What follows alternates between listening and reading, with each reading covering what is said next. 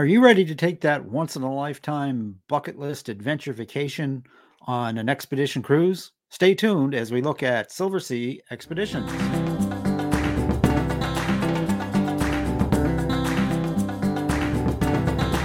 My special guest today is Tim Amm, Sales Director for Silversea Expeditions. Tim has been a member of the Silversea family since 2008 and makes his home in San Diego, California. Hi, Tim. Welcome to RTE-Travel Talk.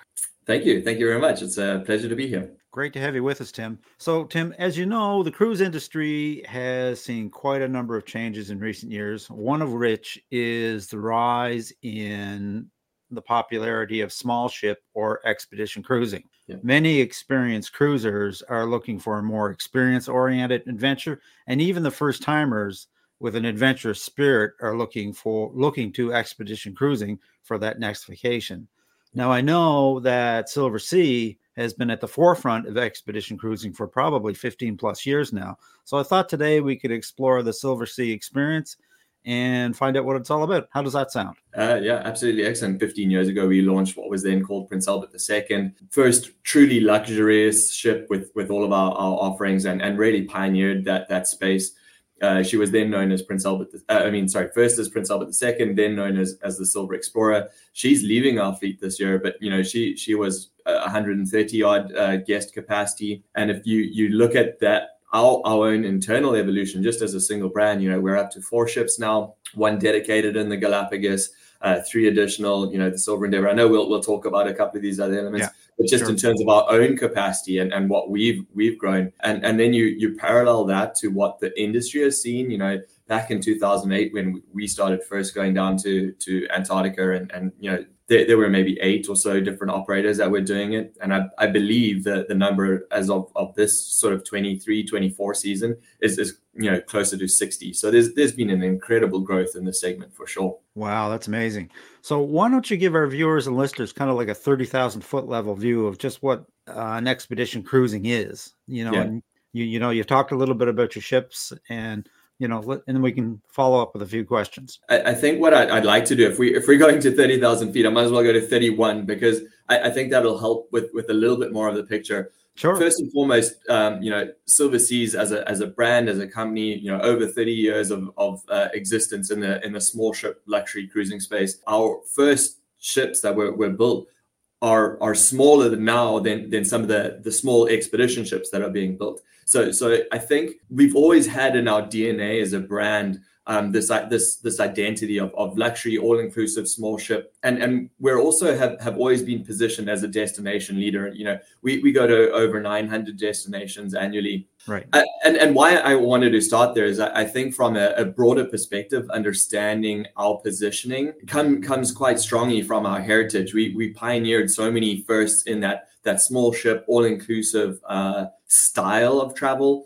And the natural progression for us was to get into this expedition world. But talking about that world of expedition travel, there were a number of small but great operators that were pioneering. We can talk about Lindblad in that space that really pioneered travel down to Antarctica and the Galapagos, taking some of the first passengers. Then you had some of the old fantastic Russian icebreakers, but the gap that was completely missing in this industry was one that Silversea filled of then taking, let's say, a little bit more affluent maybe or comfort conscious traveler or someone looking for a slightly better onboard experience to these incredible destinations. And I think as someone who worked and lived and delivered this product for over 10 years, I can't say that I show you a better penguin than any other operator, or I take you to a different landing site that has different, experiences. The ground experience on a destination like Antarctica is the same for most operators. Obviously there are a couple of parameters that we operate within, but those parameters are largely set by the tourism bodies that administer tourism in these areas. So then the only other real differentiator was, did you want to have bunk beds and shared ablution facilities down a corridor, or did you want to have slightly bigger suites and that higher level of service, maybe a couple of different dining options? And that's where Silversea has really stepped in. The consumer in general has become more discerning. There's a lot more choice, and that's pushed the evolution of the the size of the ships, the quality, the styling, you know, all of. I don't know if that's 100% the answer that you're looking for, and please, if I haven't, please ask it again, and I'll try dig in. Well, it's obviously clear that you are really excited and motivated about the expedition product that Silversea has. Yeah, absolutely. Now, you know, you mentioned the Russian freighters and that sort of thing. Yeah. Some of us old guys like me, you know, when I hear the term expedition voyage, I think back to Jacques Cousteau and his famous old ship, the Calypso. Yeah. Now, I gather the onboard experience with Silversea is not like that. Why don't we spend a little time talking about just what the guest is going to get on board a Silversea Expedition cruise? As you said, a penguin's a penguin, and you're basically going to the same places. So what makes Silversea stand out? Yeah, thank you. I think that's a great question. From a Silversea perspective, you know, to talk about that onboard offering, again, it kind of loops back into the historical positioning of the company as a pioneer in that all-inclusive concept. From the onboard offering, we have no internal cabins, or all of our staterooms or cabins are called suites within our company. Every suite, category, style, class, or whatever, has butler service. In addition to the regular room attendants, there is a no tipping policy on board. All of our tours, you know, including things like the kayaking and whatever that are happening off the ship being administered by the expedition team, are all inclusive. And I know this may not 100% relate to the onboard experience, but for example, our Antarctic program is something that really encompasses that all-inclusive nature. You know, a number of other operators are going to require their own guests to get down to Ushuaia, for example, in South America. But we looked at those turnaround operations and the logistics of the port and the airport and how challenging that was. And our Antarctic delivery now actually starts for what would be a cruise only guest. You know, we're not selling them any additional air or anything. Our package starts in Santiago, Chile, with a charter flight service down to Puerto Williams, which sits on the southern side of the Beagle Channel. It's the Chilean side of it, where we guaranteed a pier. Our plane flies in. It's a quick 10-minute transfer from there to the ship. That flight is included in the package price. It includes, ceviche and nice Chilean wine and proper cutlery, because it's a charter service for us. So that whole package is how Silversea is trying to approach the delivery of these destinations. Obviously, there's an incredible attention to learning guests' names and the soft elements of what we consider the luxury delivery or execution of the product. Yeah. It's the little things that the crew does that makes the guest experience memorable. Absolutely. One tiny sort of fun fact that I like, the Silver Endeavour, our newer ship, the boots in the mudroom. So a mudroom on an expedition ship is where you're changing your boots so that you're not traipsing the guano through the rest of the ship after your landing. Those boots sit on heated pipes so that when you come to put your boots on for a landing, they're nice and warm, and if by chance you've got a little bit of water or something in them, they're dried out and ready to go. So I mean that's kind of the level distinction or the difference between the Russian icebreakers and where the industry has evolved to today. No, exactly. So you mentioned you go to Antarctica, the Galapagos, the Arctic. Absolutely, yeah. We got two vessels deployed in the Arctic, doing some incredibly unique itineraries like the Northwest Passage. Right. I look at our Arctic. Antarctica is in general for 90% of operators really just focused on the peninsula. Arctic, however, is a much broader area. We've done the Northeast Passage as well as the Northwest Passage, so going over the top of it, Nova Zembla and areas like that, which aren't being visited at the moment. But there's the Norwegian or Svalbard Arctic, then the Greenlandic Arctic, and then the Canadian Arctic. And we have strong deployments in each of those regions. So there's no lack of choice. Definitely not. And then, we have an incredible deployment on the Silver Cloud. We visit some great areas in the Kimberley, northwestern Australia, with extensions up into Indonesia, Tanah Toraja land, Sulawesi, finishing in Bali and Benoa, but Komodo Island, places like that. We also have Papua New Guinea, Solomon Islands, Vanuatu, French Polynesia. So really strong South Pacific deployment, West Africa, and then what some people would consider less common expedition destinations, but some great trips around the British Isles. Scotland out into the Outer Hebrides, Iceland, circumnavigations. Yeah, the deployment is pretty vast for sure. So in other words, some really, really unique destinations. It's not just Antarctica and the Arctic. you can find yourself any place in the world. It's amazing. Absolutely. We position ourselves as a brand to be the ultimate deliverer of some of the most incredible destinations throughout the world. So obviously with the size of these ships, one is not going to find a lot of onboard casinos, Broadway shows, and that sort of thing.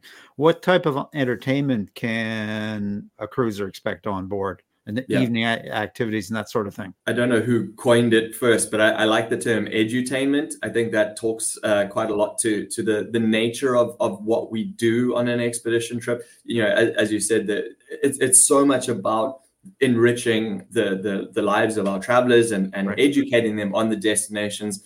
We all travel to these incredible parts of the world because we love them. We want to preserve them. We want to educate people about the challenges that they face, about the wildlife, the history, the geology, you know, be it marine biologists or ornithologists and whatever from the natural world, because we have slightly varying products. You know, the Galapagos is a 100-passenger vessel. Her post-dinner entertainment program is maybe a little bit more limited. It involves, you know, we have an incredible pianist or musician on board. There is, let's call it, on occasion, a little bit of a party that happens out on deck or something like that. You know, it's obviously a wonderful destination to celebrate anniversaries and things like that. Then as you move to the slightly larger vessels, there's obviously a little bit more capacity. You know, you'll definitely have at least a musician who'll play in the cocktail bars and things like that before dinner and after dinner, depending on the departure, where we are in the world and that sort of thing.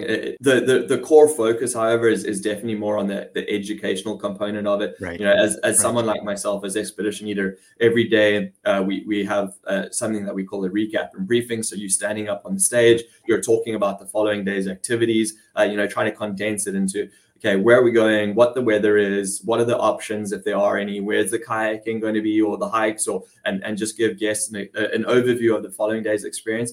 And then, you know, we have up to 28 expedition staff who are specialists in their specific field, who then take the stage and talk about what we might have seen that day, or preparatory for the following day in terms of what they might see to help them have a deeper understanding to those experiences. So that takes up a good part of that type of experience. Yeah.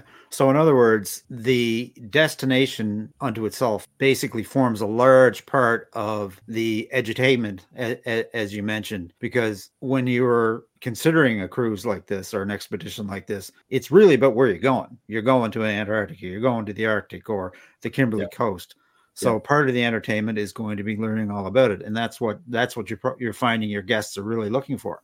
Absolutely. I mean, the team that puts together the staffing for these destinations, it's about putting the appropriate staff members that have their expertise in their destinations, that are worldwide experts, and to really bring those destinations to light and immerse our guests deeper into those experiences. Now, something that's always near and dear to my heart, and I know Silversea on the regular luxury ships is well noted for, is the dining on board these ships. What is there great options for that as well? One of the incredible things that you notice within our brand is that the service delivery staff, I'll call them in general food and beverage, but anyone under that hotel department is often interchangeable between the different vessels. So the ships, you know, obviously rotate in terms of their physical location and placement. So those same levels and standards that you would expect on a regular Silversea voyage are executed on the expedition trips. The only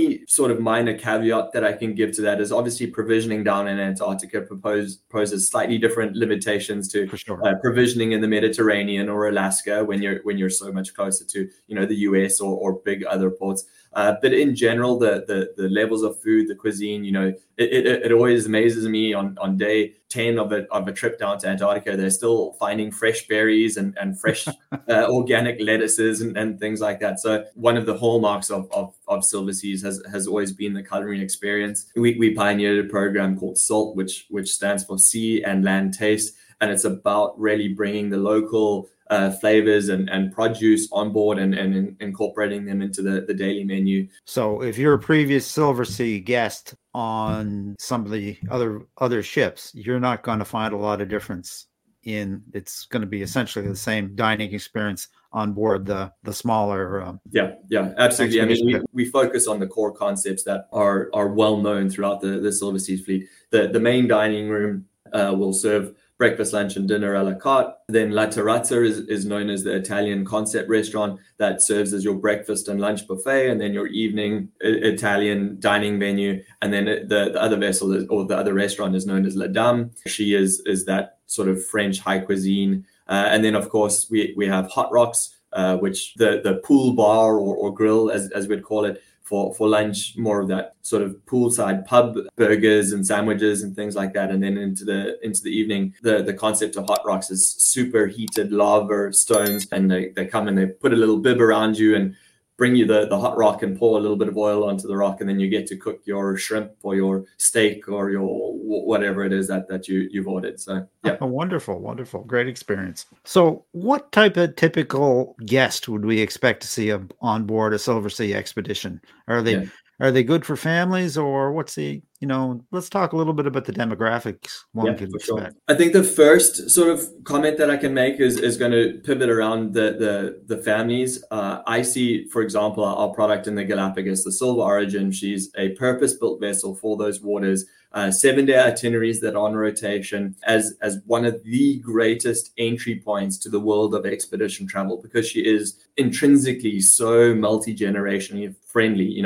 It's grandma wanting to take the grandkids to go learn a little bit about this incredible island group and go out and explore. It's a very active program. There's not a whole bunch of sea time or anything like that. I was there with my wife in July this year. I think there were about 17 children under the age of 21. So parents with their teen daughter and son or whatever it is, and out exploring these incredible environments. To expand on the general concept of our demographics, you will find within cruising, typically as the duration or the length of a voyage gets longer, the demographic increases slightly. It becomes a slightly older, but destinations like Antarctica and the Arctic that really lead to these sort of once in a lifetime family style trips definitely have more of that mix, obviously around the holiday season as well. But in general, it's a very well educated, affluent traveler who's traveled, who's seen a lot of the world. There's a lot of talk about whether it should be a bucket list destination or a wish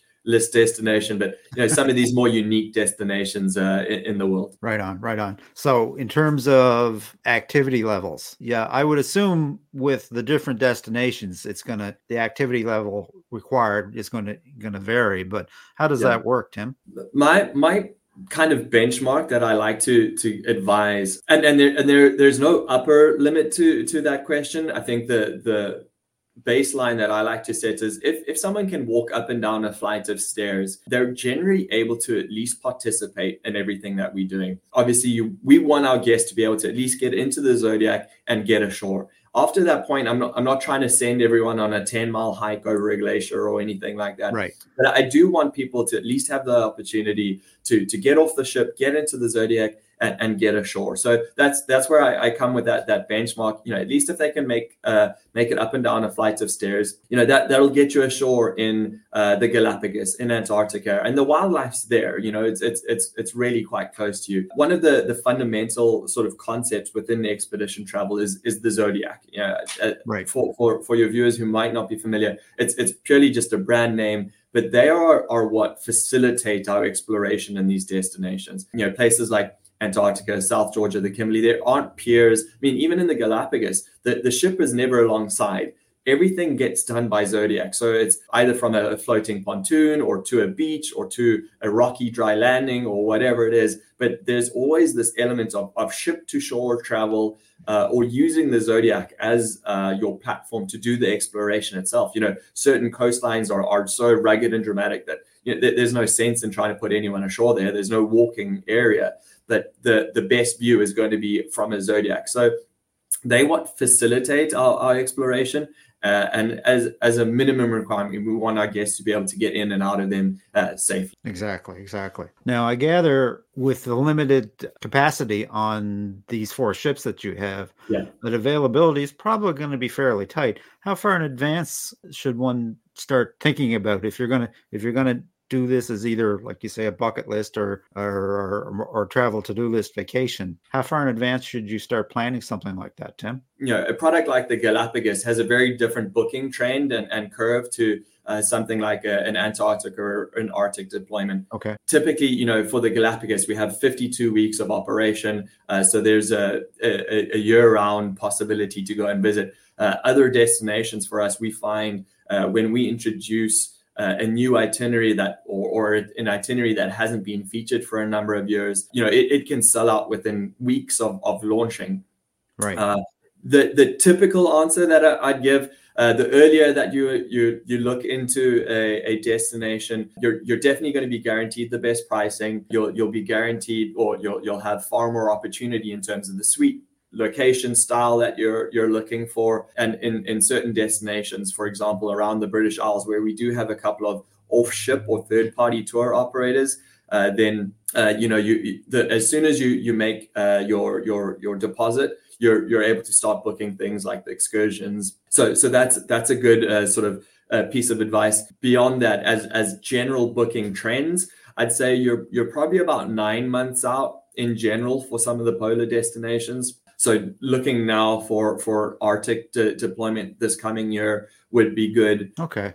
I would expect the services of an expert travel advisor would be very helpful in planning such an adventure. Absolutely. I think we've all seen, post-COVID, the benefits of having a travel advisor and helping you secure the services. And the onus on the travel advisor is to really match the right person with the right product. And the amount of work and research that they have to do to know, what the different operations are out there, I would highly recommend someone looking into a professional travel advisor who's got the wealth and knowledge. Travel advisors, often travel immensely themselves. So yeah, absolutely. Exactly.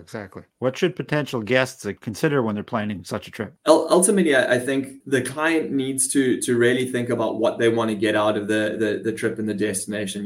We spoke briefly, Antarctica, everyone's seeing the same landing sites and the same penguins. But not all operators operate and deliver the product on the same sort of metrics. There are a number of important considerations. Yeah, I'll use Antarctica as an example. There is a governing body that administers tourism down there, and they have classifications of the size of ships that visit, and within those size of ships, they have limitations to the types of activities that those ships can do. So you can go to Antarctica on a vessel with 1,000 passengers, but you'll never get off the ship. You're just going to do what I call a cruise by. So you'll sail through, you'll see some of the iconic, beautiful areas, but you're not going to get ashore. Then the next category is 500 and less. And Antarctica, much like the Arctic, the Galapagos, and a number of other destinations, have what they call a 100-person ashore limit. So there's only the ability, if you're with 500 passengers and they only have the ability to get 100 passengers off the ship at once, you're either going to spend 5 times as long, or your experience might be a little bit altered in terms of that execution once you're ashore. Particularly if you're only down in Antarctica for 6 days and you're only doing 1 landing site a day, then you're only seeing 6 destinations. Whereas an operator like us that has the ability to get all of our guests off the ship simultaneously, obviously not all on shore at the same time because that's not allowed, but split into the Zodiacs and the kayak program and ashore, we have the ability to execute on that. That means that we can visit 2 landing sites a day, which doubles the number of different destinations and experiences that you could have down in a place like Antarctica. So understanding the nuances of how different operators deliver their program, what their onboard offering is, what their inclusions are, and all of this, coming back to that question about the travel advisor or agents, this is what their job is to know, and to be able to pair that with the right client. I don't believe that the Silversea's product is right for everyone, and that's fine. But matching the right product with the right client for the right destination, I think comes down to a lot of nuanced differences about the company, their ethos on delivery, their expedition product, their focus on the onboard. Then understanding those variations is important. So as you said, what it really comes down to is having the services of an expert travel advisor that not only knows the product, but knows you, the guest, as well, or can elicit the information from you, the guest. Yeah, in order to match you with the right product. And having that relationship as a client with your advisor, who then knows your styles, your taste, your travel preferences, and can start working with you on discovering more and more of the world is such a valuable addition to that. Exactly. And one further comment is you'll never, at least internally with Silverseas, I can't speak to other brands, but you'll never find a cheaper experience booking directly through Silverseas. The pricing should 100% match. So you're almost paying for a service you're not getting by not using a travel advisor. Well, appreciate that. So I want to take you back to, at the start of the interview, we talked about one thing that Silversea prides itself in is being all-inclusive. Yep. Now, they have two programs specifically on the go, port to port and door to door. Can you touch on both of those? And are they both applicable for the expedition product? Absolutely. To put some color to it, the port to port fare is what we would consider stripped down. As a company that's positioned itself as the leader in luxury travel, luxury expedition, most importantly, the door to door package really encompasses that. It means pick up from within 50 miles of any 48 of the major airport hubs in continental United States, transfer through Black Lane limo service to the airport, your flights, hotels where needed, transfers to the ship and from hotel and airports and all of those elements, then embarking on the cruise, that no tipping policy, shore excursions, in the expedition products, it's inclusive of the parkas, the boots, for the fly cruise program and things like that, and then rinse, wash, and repeat on the back end. So getting you all the way back to your home. So that is our door-to-door pricing. It really is the most all-inclusive offering that exists. You can literally get picked up from your house, dropped off, and not have opened your wallet once on the entire trip. That's the sort of whole package. The port-to-port pricing strips out the flights, the hotels, all of those additional connections, and really just focuses on that cruise element. Now, for the expedition product, because so many of our embarkation ports are in quite unique or hard to get to destinations, we often include charter flights or hotels where needed in that port-to-port pricing. But I'll make an example. If you're going on a cruise up in the Arctic next year and you're coming from San Diego, I would have the opportunity through door to door to get fetched from my house, driven to the airport down in San Diego, flown to Montreal, and then the rest of the cruise segment. If I was just booking that port-to-port segment, although the embarkation point is in Kangerlussuaq in Greenland, I would still only need to get to Montreal, and from there it's a charter flight to Kangerlussuaq. But that's all part of that port-to-port pricing package, just because we know or recognize that the logistics of getting to these some of these destinations is really challenging. Well, Tim, this is really super information. Is there anything else you might like to add before we wrap up? Well, actually, now that you say that, one thing that I did want to point out, and Sure. It is quite a unique offering that we have. So in Antarctica, about 90% of the people take a format of a sail trip. Most of them are from Ushuaia. I explained why we use Port of Williams, because it's of the congestion in the port. But essentially, it's a 2-day sailing down to the peninsula, your visitation, and then a 2-day sailing back. Something that Silverseas has really focused on a niche that we believe we can own in terms of our operation is something called the Fly Cruise program, or the Antarctic Bridge, which essentially takes that 2-day sailing and turns it into a 2-hour flight. So that program for us actually starts in Santiago in Chile. You fly down to Punta Arenas, which sits in the southern part of South America in Chile. And instead of sailing across the Drake Passage, you fly across the Drake Passage in a 2-hour flight, landing on King George Island in the South Shetlands. And then your 6-night experience or program starts from that point. So the ship stays down there and avoids the relocation back and forth. From a number of different perspectives, this is an incredible opportunity. Obviously, the Drake Passage is known to be some of the rougher waters in the world. And I think from that perspective of giving access to the traveler who's either really hesitant about sailing across the Drake Passage, yeah, or maybe it's that affluent business traveler who just doesn't have 2 or 3 weeks around the busy holiday period, Christmas. I know for a number of people still working in the US, you only get so much time and leave on an annual basis. So this really condenses that program. You get the same amount of time in Antarctica, but you just cut out that sea time on either end. So I think that's an incredible opportunity for guests to get down there as well. That's a really, really great option for folks. So I always like to ask my guests, Tim, because I know part of what you do is travel the world to keep up with all of this. Where are you off to next? That said, and this wasn't a plug. I didn't know this question was coming, but I leave in 2 weeks down to Antarctica. I'm going to be taking a group of travel agents down for their first visit to Antarctica and to show them our operation and experience. So I'll be hosting a trip on the wonderful Silver Endeavour. That's a good segue into us getting back together to do a comparison from the South Pole to the North Pole. How's that sound? Sounds great. All right, my friend. So with that, I'm just going to wish you safe and happy travels on all your future cruises and adventures. May the wind always be at your back, and I hope to see you on the Lido deck sometime soon. Thank you very much, Ken. And it's a privilege being here, and to all your listeners, whenever you may hear this, all the best. Thank you.